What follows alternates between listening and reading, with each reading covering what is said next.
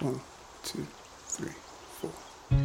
My addict brain was telling me that I wasn't an addict so that I could continue to feed my addiction, because it's a disease, right? Like, it's a progressive disease. And if you don't treat it, if you don't work at it every single day, you're just going to end up, the end result is jails, institutions, and death. Right. It's really serious to say, but it's progressive and it only gets worse. So probably took me about 4 years of really, completely losing myself. I lost my morals. I lost my values.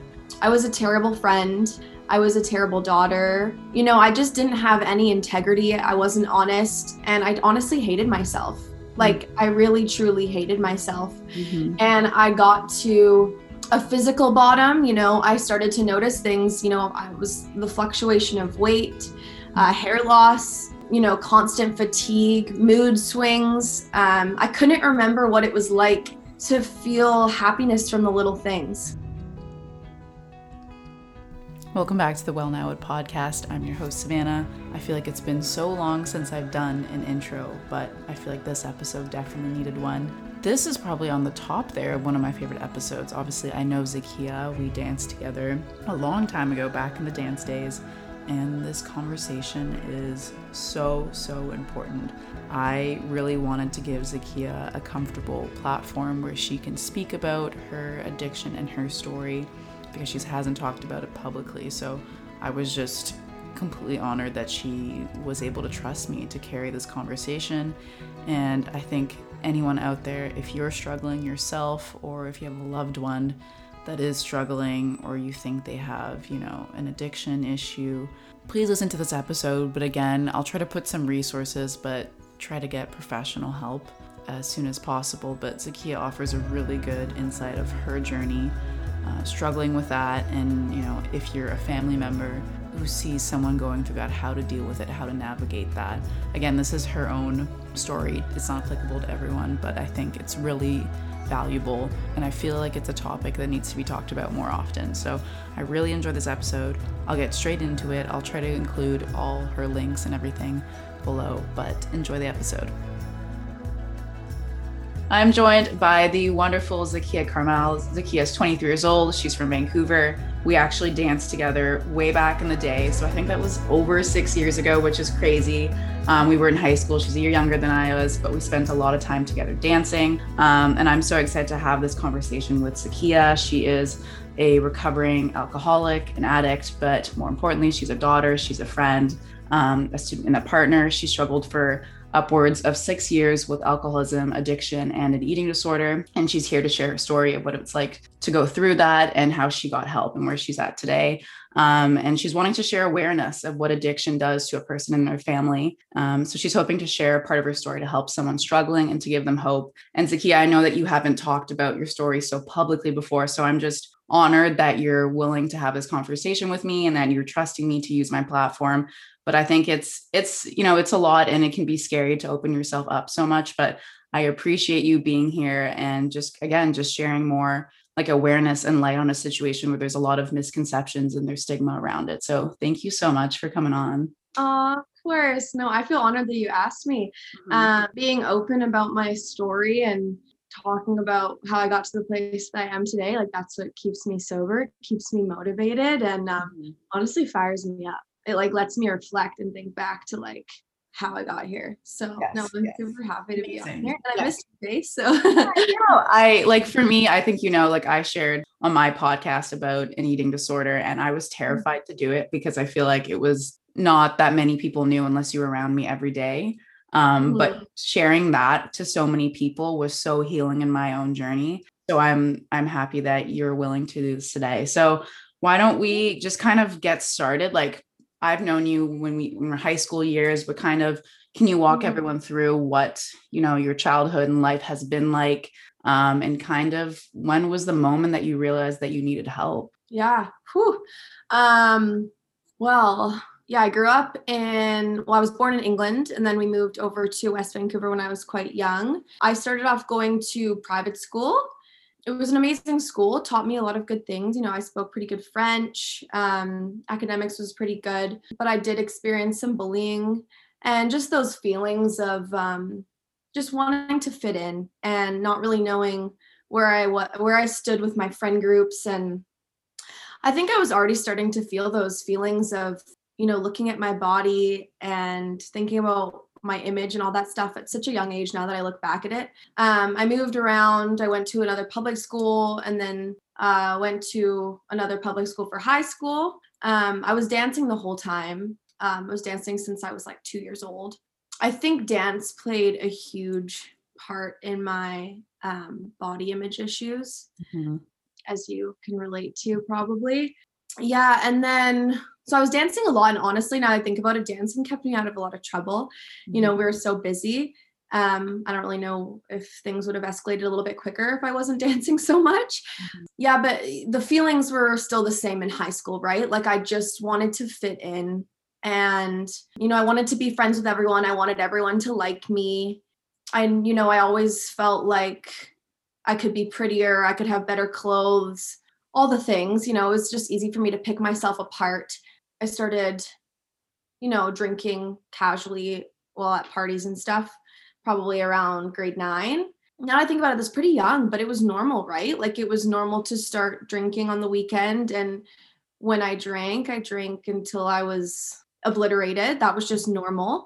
And when I drank, that's when I felt good, right? Like I had that confidence, that ego kind of, that God complex, maybe even you could say.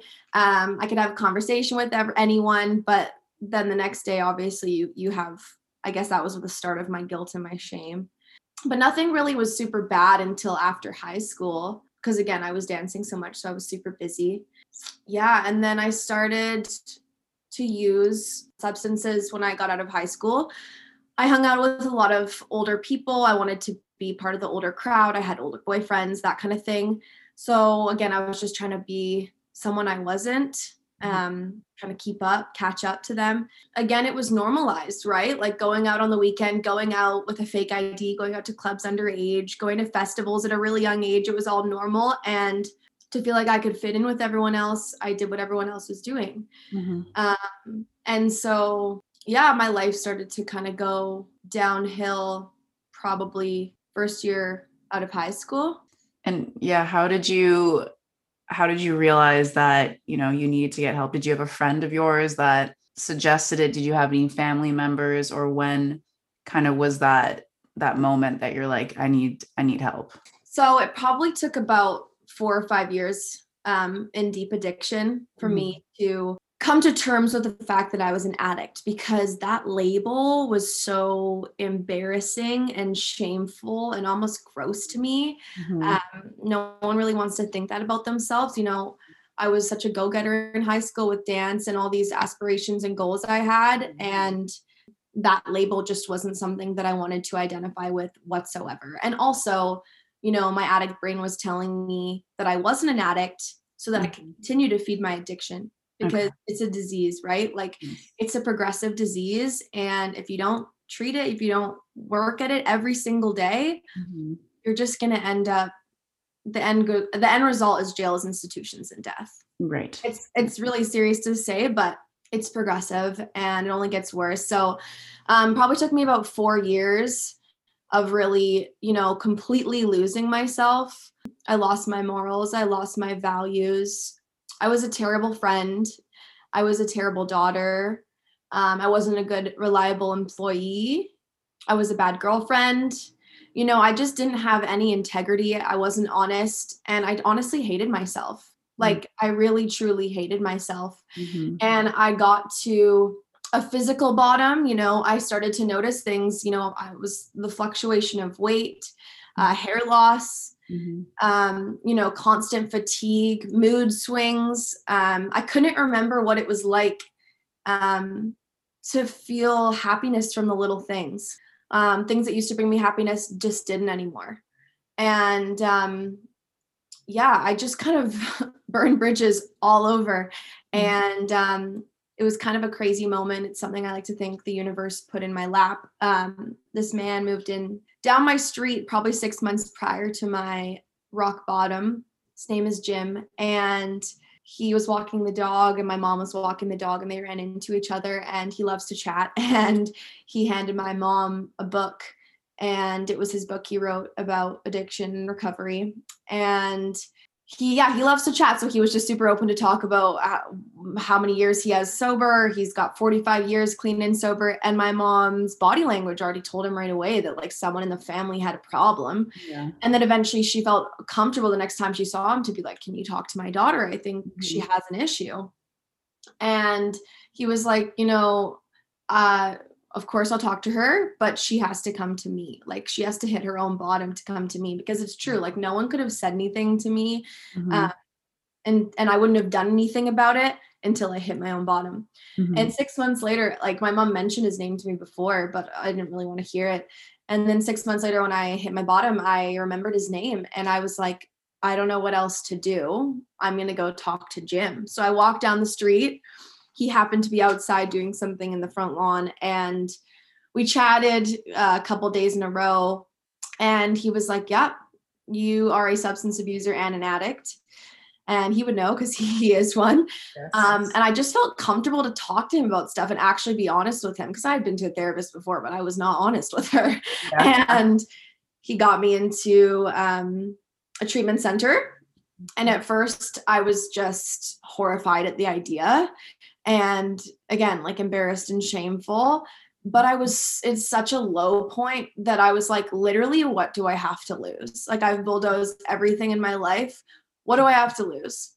Yeah, he got me into a treatment center that was pretty hard to get into really fast. It was really nice that he had that connection. He's really connected. So I took that opportunity and picked up everything, turned off my phone, deleted all social media, and just went to treatment. And I was there for 8 or 9 weeks, which they told me it would be 30 days. They'll tell you what they can to get you in there. Yes. Oh my gosh. Back. Yeah. How was that like for you? And I know that you talked about there was maybe shame or the idea of a treatment center. There is a lot of stigma and misconceptions about it. So why do you think that is, firstly? And then secondly, how can we kind of reframe that dialogue and conversation, especially with treatment centers? Yeah, I think maybe the whole idea and title of a drug addict or an addict is just taboo, right? Like it has that connotation. When you think drug addict, you think downtown east side on the streets, which it's a drug addict as well, but that's the first thing that people think of. And kind of that we're taught as you grow up. And that's just not the case. Like addicts are all around us. They're doctors, they're nurses. Like you don't choose to really be one. You choose to pick up that first drug or that alcohol, but the way your brain works and your disease working, it's not something, you have to treat it, right?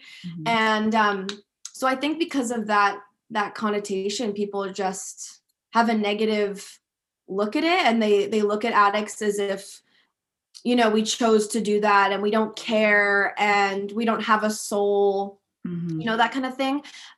So I think the idea of rehab, it's the same idea. It's like, oh God, that person's going to rehab, they're a drug addict, but it should be looked at as like, they're going to a place to better themselves. Get help. Yeah. And it takes so much courage to do that. Like to put your hand up and ask for help, because that's another thing that addicts don't want to do, right? Like we don't want to ask for help and we don't want to say we're not okay. Putting your hand up and asking for help is the best thing that you can do, right? Like there's a lot of people that don't get the opportunity to go to treatment, and they don't get the opportunity to be able to help themselves. And that's really sad, right? So it's like, when I just changed my mindset about it and changed my perspective, I'm like, look, like instead of thinking, oh my God, I can't drink and use for the rest of my life, or like, oh my gosh, how am I going to control it for the rest of my life? I'm like, okay, right now in this moment, I'm going to go day by day, and I'm going to try my best to figure myself out, to understand myself, to work through things, and just look at it day by day. And it was really hard. Like it's probably the hardest thing I've ever had to do was be there. I was totally out of my comfort zone, and part of my addiction was probably my codependency. I have a codependency with my mom and my family, and just having to be independent over there, not being able to pick up my phone and call my parents when something happened, or I didn't get along with the roommate that I was put in there with. But that's all things that you have to work through, right? Like addiction's like it's an iceberg, and the tip of the iceberg is the substance, right? That you use, that you go to try and numb your pain or make yourself feel better, get out of yourself. But all the rest of it is like why you got to that point. So being there, I can't believe I thought I would be okay with just being there for 30 days. Like there's so much to unpack and understand about yourself. Something I found out when I was there was like that I have an eating disorder. Okay. Is it something that you had realized before? It's something that you'd realized while you were in rehab? Yeah. And I mean, like I maybe had ideas, but I just thought it was normal how obsessive I was in my head about my body and my eating. I thought it was just what girls were like, right? It's like, it's all you know, like that was the same for me. It took me so long to come to terms with it and to realize, oh, okay, I have an issue. Or I was kind of more in denial for me personally. Yeah. Yeah. 100%. Right. And it was my counselor that mentioned to me, hey, maybe you might think about how you may have an eating disorder. And at first I was really defensive about it, which also kind of shows, maybe I have a problem if I'm super defensive about it. But the more open to it I became, because it's like in the end of the day, the more I learn about myself, the better I can get. So looking at it that way helped me a lot. And it also helped me realize what my story was, because when I went in, I was like, I don't have trauma that everyone else has here. Like, I don't deserve to be here. Like, why did I do the things I did? But I do. Everyone has their story and everyone's lived their own life. And I realized a lot of my eating disorder came from dance, like constantly looking in the mirror at yourself and others. And, dance, you're literally making positions with your body. So I was, nitpicking my body my entire life. And then social media was a huge part, always comparing myself and, wanting to be something that was just completely unattainable, and just having that complete obsession, because I didn't necessarily, starve myself or whatever, but just that body image obsession, that obsession in my brain that's an eating disorder in itself. And I wasn't even aware of that. So it's all things that played into my addiction, and low self-esteem in general. That's something I really struggle with. Low self-worth. Yeah. Like self-love is a journey. It's still hard today to say I fully love myself. Like it's an everyday thing, and you're always unpacking more about yourself. And yeah, I like myself today, and I love what I've been doing. So I'm just trying to get to that point where I can really love myself. But being at treatment really helped me understand where to start with all this stuff. And just how to understand why I got to the place I was, and how my brain works. Like the science side behind it as well is very interesting. Like, they say your addiction's doing push-ups in the parking lot if you're not working at it. Right. So the second, like I can't rely on yesterday's recovery for today. Okay. I have to be doing something every single day for my recovery, to keep me in line, because in reality, it is true. Addiction is a progressive disease. And if I'm not working at it and I pick up that first drug or that first drink, I'm going to be right back to where I started. And that's just not where I want to be, right? Because I've seen how amazing my life can truly be. And just like the people in my life today are incredible. The relationships I've mended, the relationships with my family, I have integrity. I'm a reliable employee now. Like it's just crazy. And I'll do whatever I can every single day for my recovery so that I can have that, because without my sobriety, I have nothing. That's amazing. That's amazing. You should be so proud of yourself. I'm proud of you just hearing all of that. And you're also so young. Like I know we're similar age, but like being 23 and kind of going through all that at such a young age and figuring it out, that's amazing. And I think a common question that, I have for myself, but a lot of people, whether like they have a loved one that is struggling with addiction, what is something that someone can say like on the outside to someone that's clearly struggling, that they haven't gone to rehab yet? So there is an issue, and how can they come forward with that, and how can they help them and support them?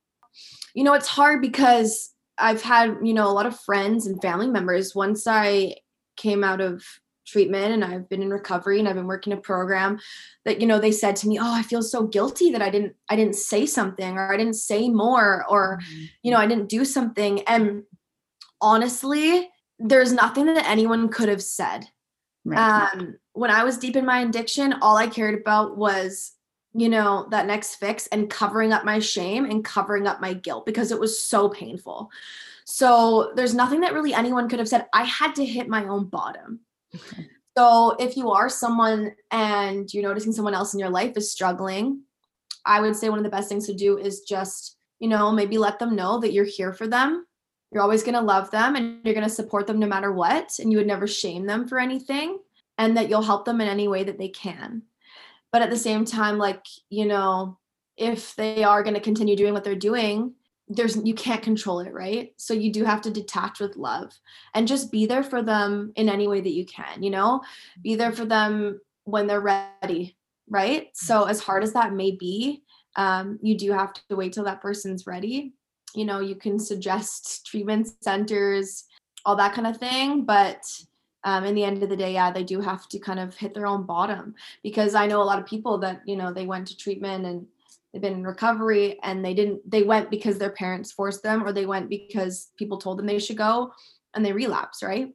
Right. You got to go for you, and you got to do it for yourself. Obviously I did it for my family as well, but I wanted it for myself because I'm with myself every single day. Right. So if I don't want it, I could be going back out. Right. Right.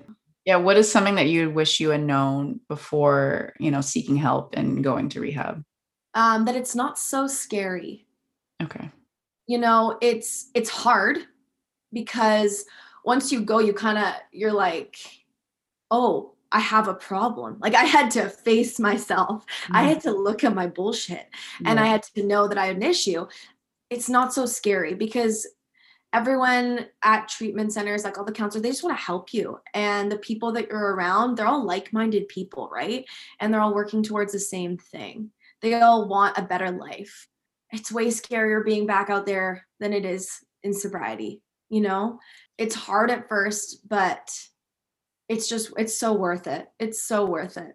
Mm-hmm. And, if you're someone that's really young and you think you have a problem, just look at it day by day. Don't look at it in the big picture, like, oh my God, I can never drink or party or use or whatever your thing is.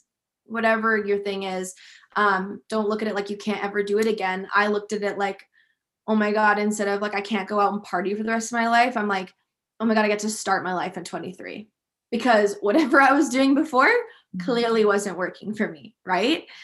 Sometimes our brains will tell us stupid things like that. Like, oh yeah, go back out. That worked. That was fun. You missed that. And then it's like, let's play the tape forward here. What's going to happen? And like, it's just not worth it. Mm-hmm. It is crazy because I think I'm 7 months and 12 days clean and sober today. But my brain, that's just what's so crazy about addiction and what your brain will do. Like, sometimes it'll tell me like, you could go back out and do it. It wasn't that bad. And it's like, no, that's not the case. And when I feel that, I'm like, okay, I need to call my mentor. I need to be doing all the things that I know that I can do.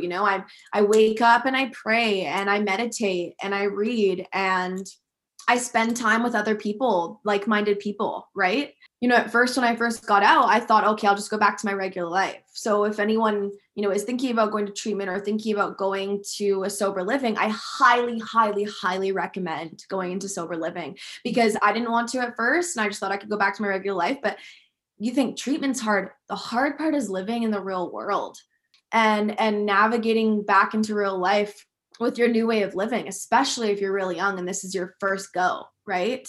But I highly recommend it because, stick with the women. The friendships that you will make are truly authentic friendships, and people really give a shit, right? I can pick up the phone and I have a list of women that I can call, and they're people that I don't really know that well, and they'll be willing to be there for me, right? And that's what it's all about. That's incredible. And, yeah. Because it's interesting how you talked about you first got help through your neighbor Jim, and maybe down the line, maybe that you'll be helping someone. I hope. And it seems like it's like a community of people that really care and look out for you. And you think that's what, like when you're having like a down or bad day, do you turn to some form of religion or spirituality? Like what's the first thing that you kind of do when you're starting to feel down? Oh, the first thing I do is I check in with myself. Like, for example, I used to think I was such an extrovert, and I realized maybe it was the substances and the alcohol that made me think I was. I'm actually a lot more introverted, and, I have less of a social battery. So a lot of the time, if I feel something, I'll check in with myself and be like, okay, what is it that I need right now? Like, is it too much stimulation? Am I, people pleasing too much? Am I putting my energy in places that aren't serving me? So like, I just check in for a second. Sometimes that means I just need some alone time, just some chill time, just to refill my battery. Sometimes I need to make some phone calls. I'm in a program, so sometimes I go into a room full of other people doing the same kind of thing as me, which is amazing. And yeah, I just check in and see what I need. Maybe I meditate, maybe I read, go for a walk. It's honestly so simple. It's not easy, but it's simple. And once you like make those choices for yourself and you kind of get in that routine and you change those bad habits to good habits, it becomes natural, right? Hey, it's me just popping in and saying, if you like this episode, please give a review on Apple Podcasts, subscribe on Spotify, wherever you listen, and follow me at Well Now at Podcast on Instagram and let me know what you thought about this episode. I'd love to hear your thoughts. Let's get back to the interview. Like at first, it wasn't so easy for me to pick up the phone and call, people I don't even really know and be like, hey. But when I did it, my mentor told me, pick up the phone. I want you to call women every single day, even when you're feeling good. Right. So that when you're not feeling good, it's easy. Okay. Yeah. And so at first I was like, oh, why do I have to do this? And then one day when I was feeling crappy and I picked up the phone, it was easy because I had a couple women that I felt comfortable calling. And then, just having a conversation, it really helps because, in the end of the day, I would pick up the phone to anyone as well, because that's it's going to help the other person just as much as it helps you. Right? 100%.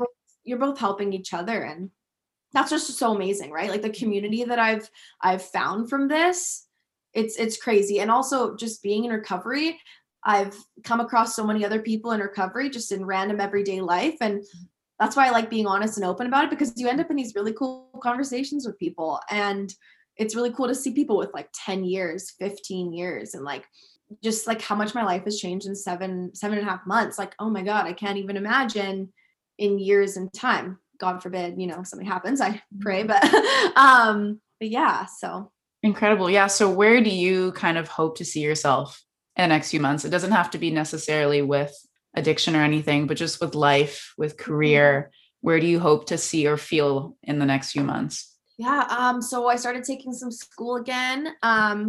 So I'm in a course to get my personal training license. So I'm really hoping that goes well. And I've been studying for that.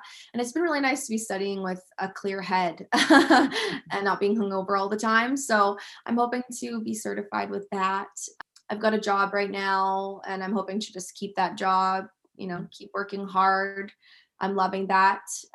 Just continue with my recovery, pushing through that, working on my steps. And yeah, I just hope to continue to mend relationships that have been broken, and my family's been healing from it too. It is a family disease and it affects everyone around you. So it's just amazing that my family's been able to heal as well. And slowly we've been, learning more about each other. They've been learning about addiction. No one in my family is an addict. So they're understanding that, and we're getting closer again. And I am living on the island right now, which has been really good for me. So hopefully in a few months, I'll maybe be ready to move out with one other girl, because I am living with quite a few sober women right now. But yeah, I'm hoping that's kind of where I'll be at.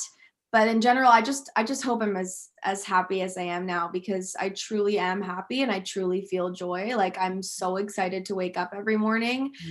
Even if I've got kind of a quote unquote like boring day, like it's better than any day when I was outloaded. Mm-hmm. Right. Mm-hmm. And I can enjoy the little things and romanticize my life and be present for everything that I'm doing. Yeah. So. I love that. And I don't know if you want people to know about your TikTok, but I Yes. Yeah. Okay. I came across them. It just came on my feed, and all of your, just the ones of either you just being so happy and being yourself has just warmed my heart. Like I think everyone should check them out. I'll put in the links if you want people to check out your TikTok.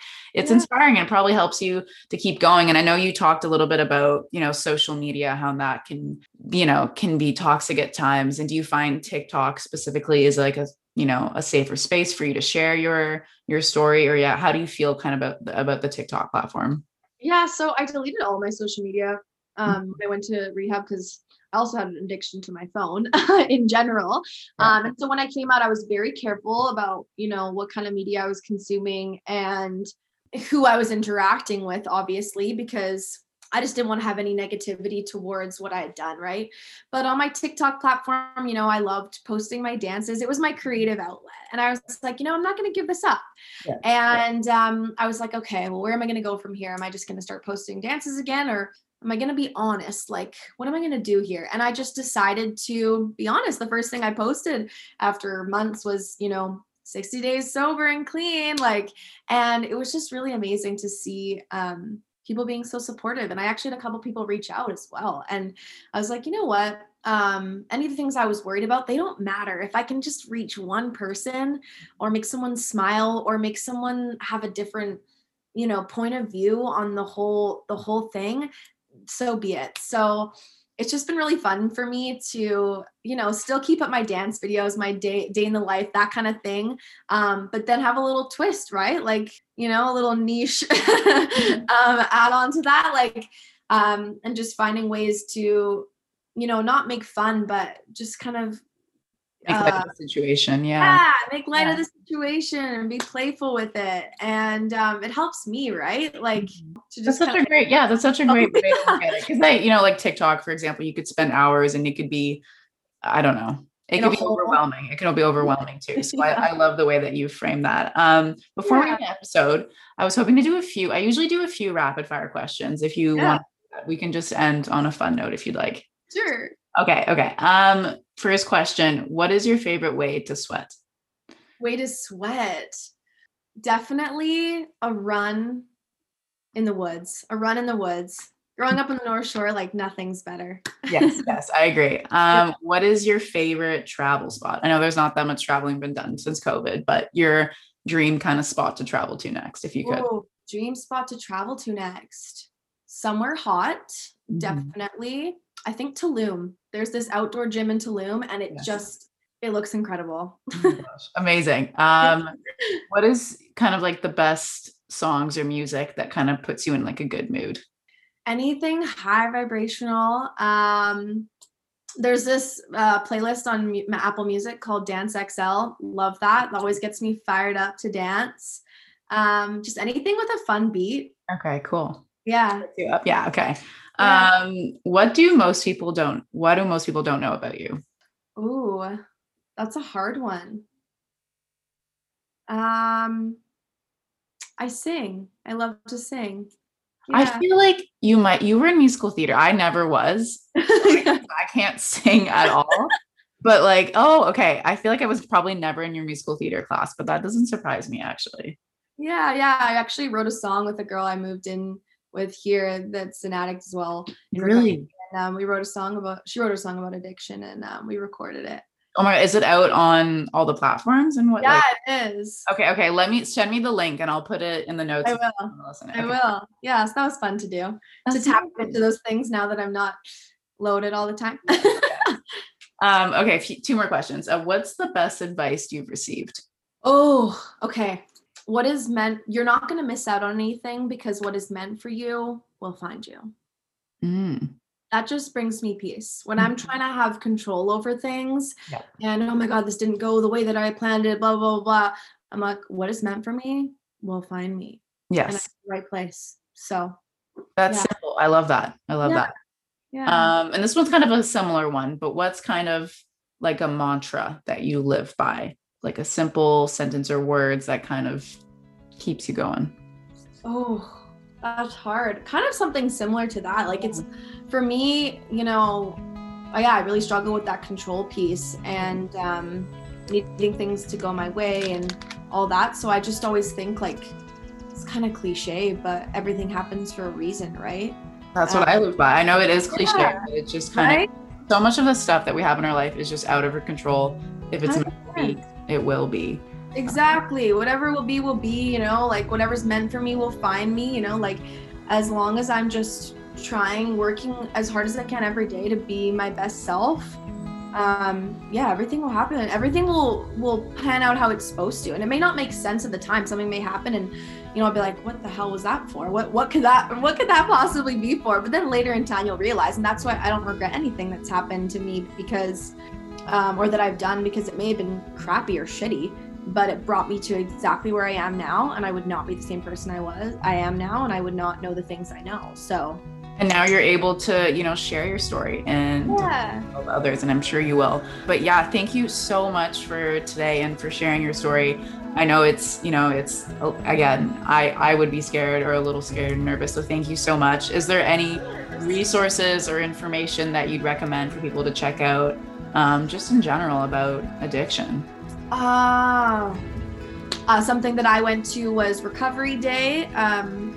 That was downtown in New West. There's a really amazing recovery community there. Just if you're struggling, reach out. Like, don't go up in your head alone. It's not a fun neighborhood. It's not a safe neighborhood to go in alone. And, you know, you'll be surprised at who will not judge you and will just love you through it. And there's so much light on the other side. It's so much better on the other side than out there. So, you know, don't be ashamed, don't be embarrassed. And if people do judge you, like, those people don't matter, and it's probably because they're looking in the mirror, right? Yeah. Well, thank you so much. I appreciate you, and I'm so glad we had this conversation. I know that's going to help a lot of people, and even for me, just kind of hearing your point of view and if I can help someone else in my life. So thank you so much. Of course. Thank you so much for having me on here.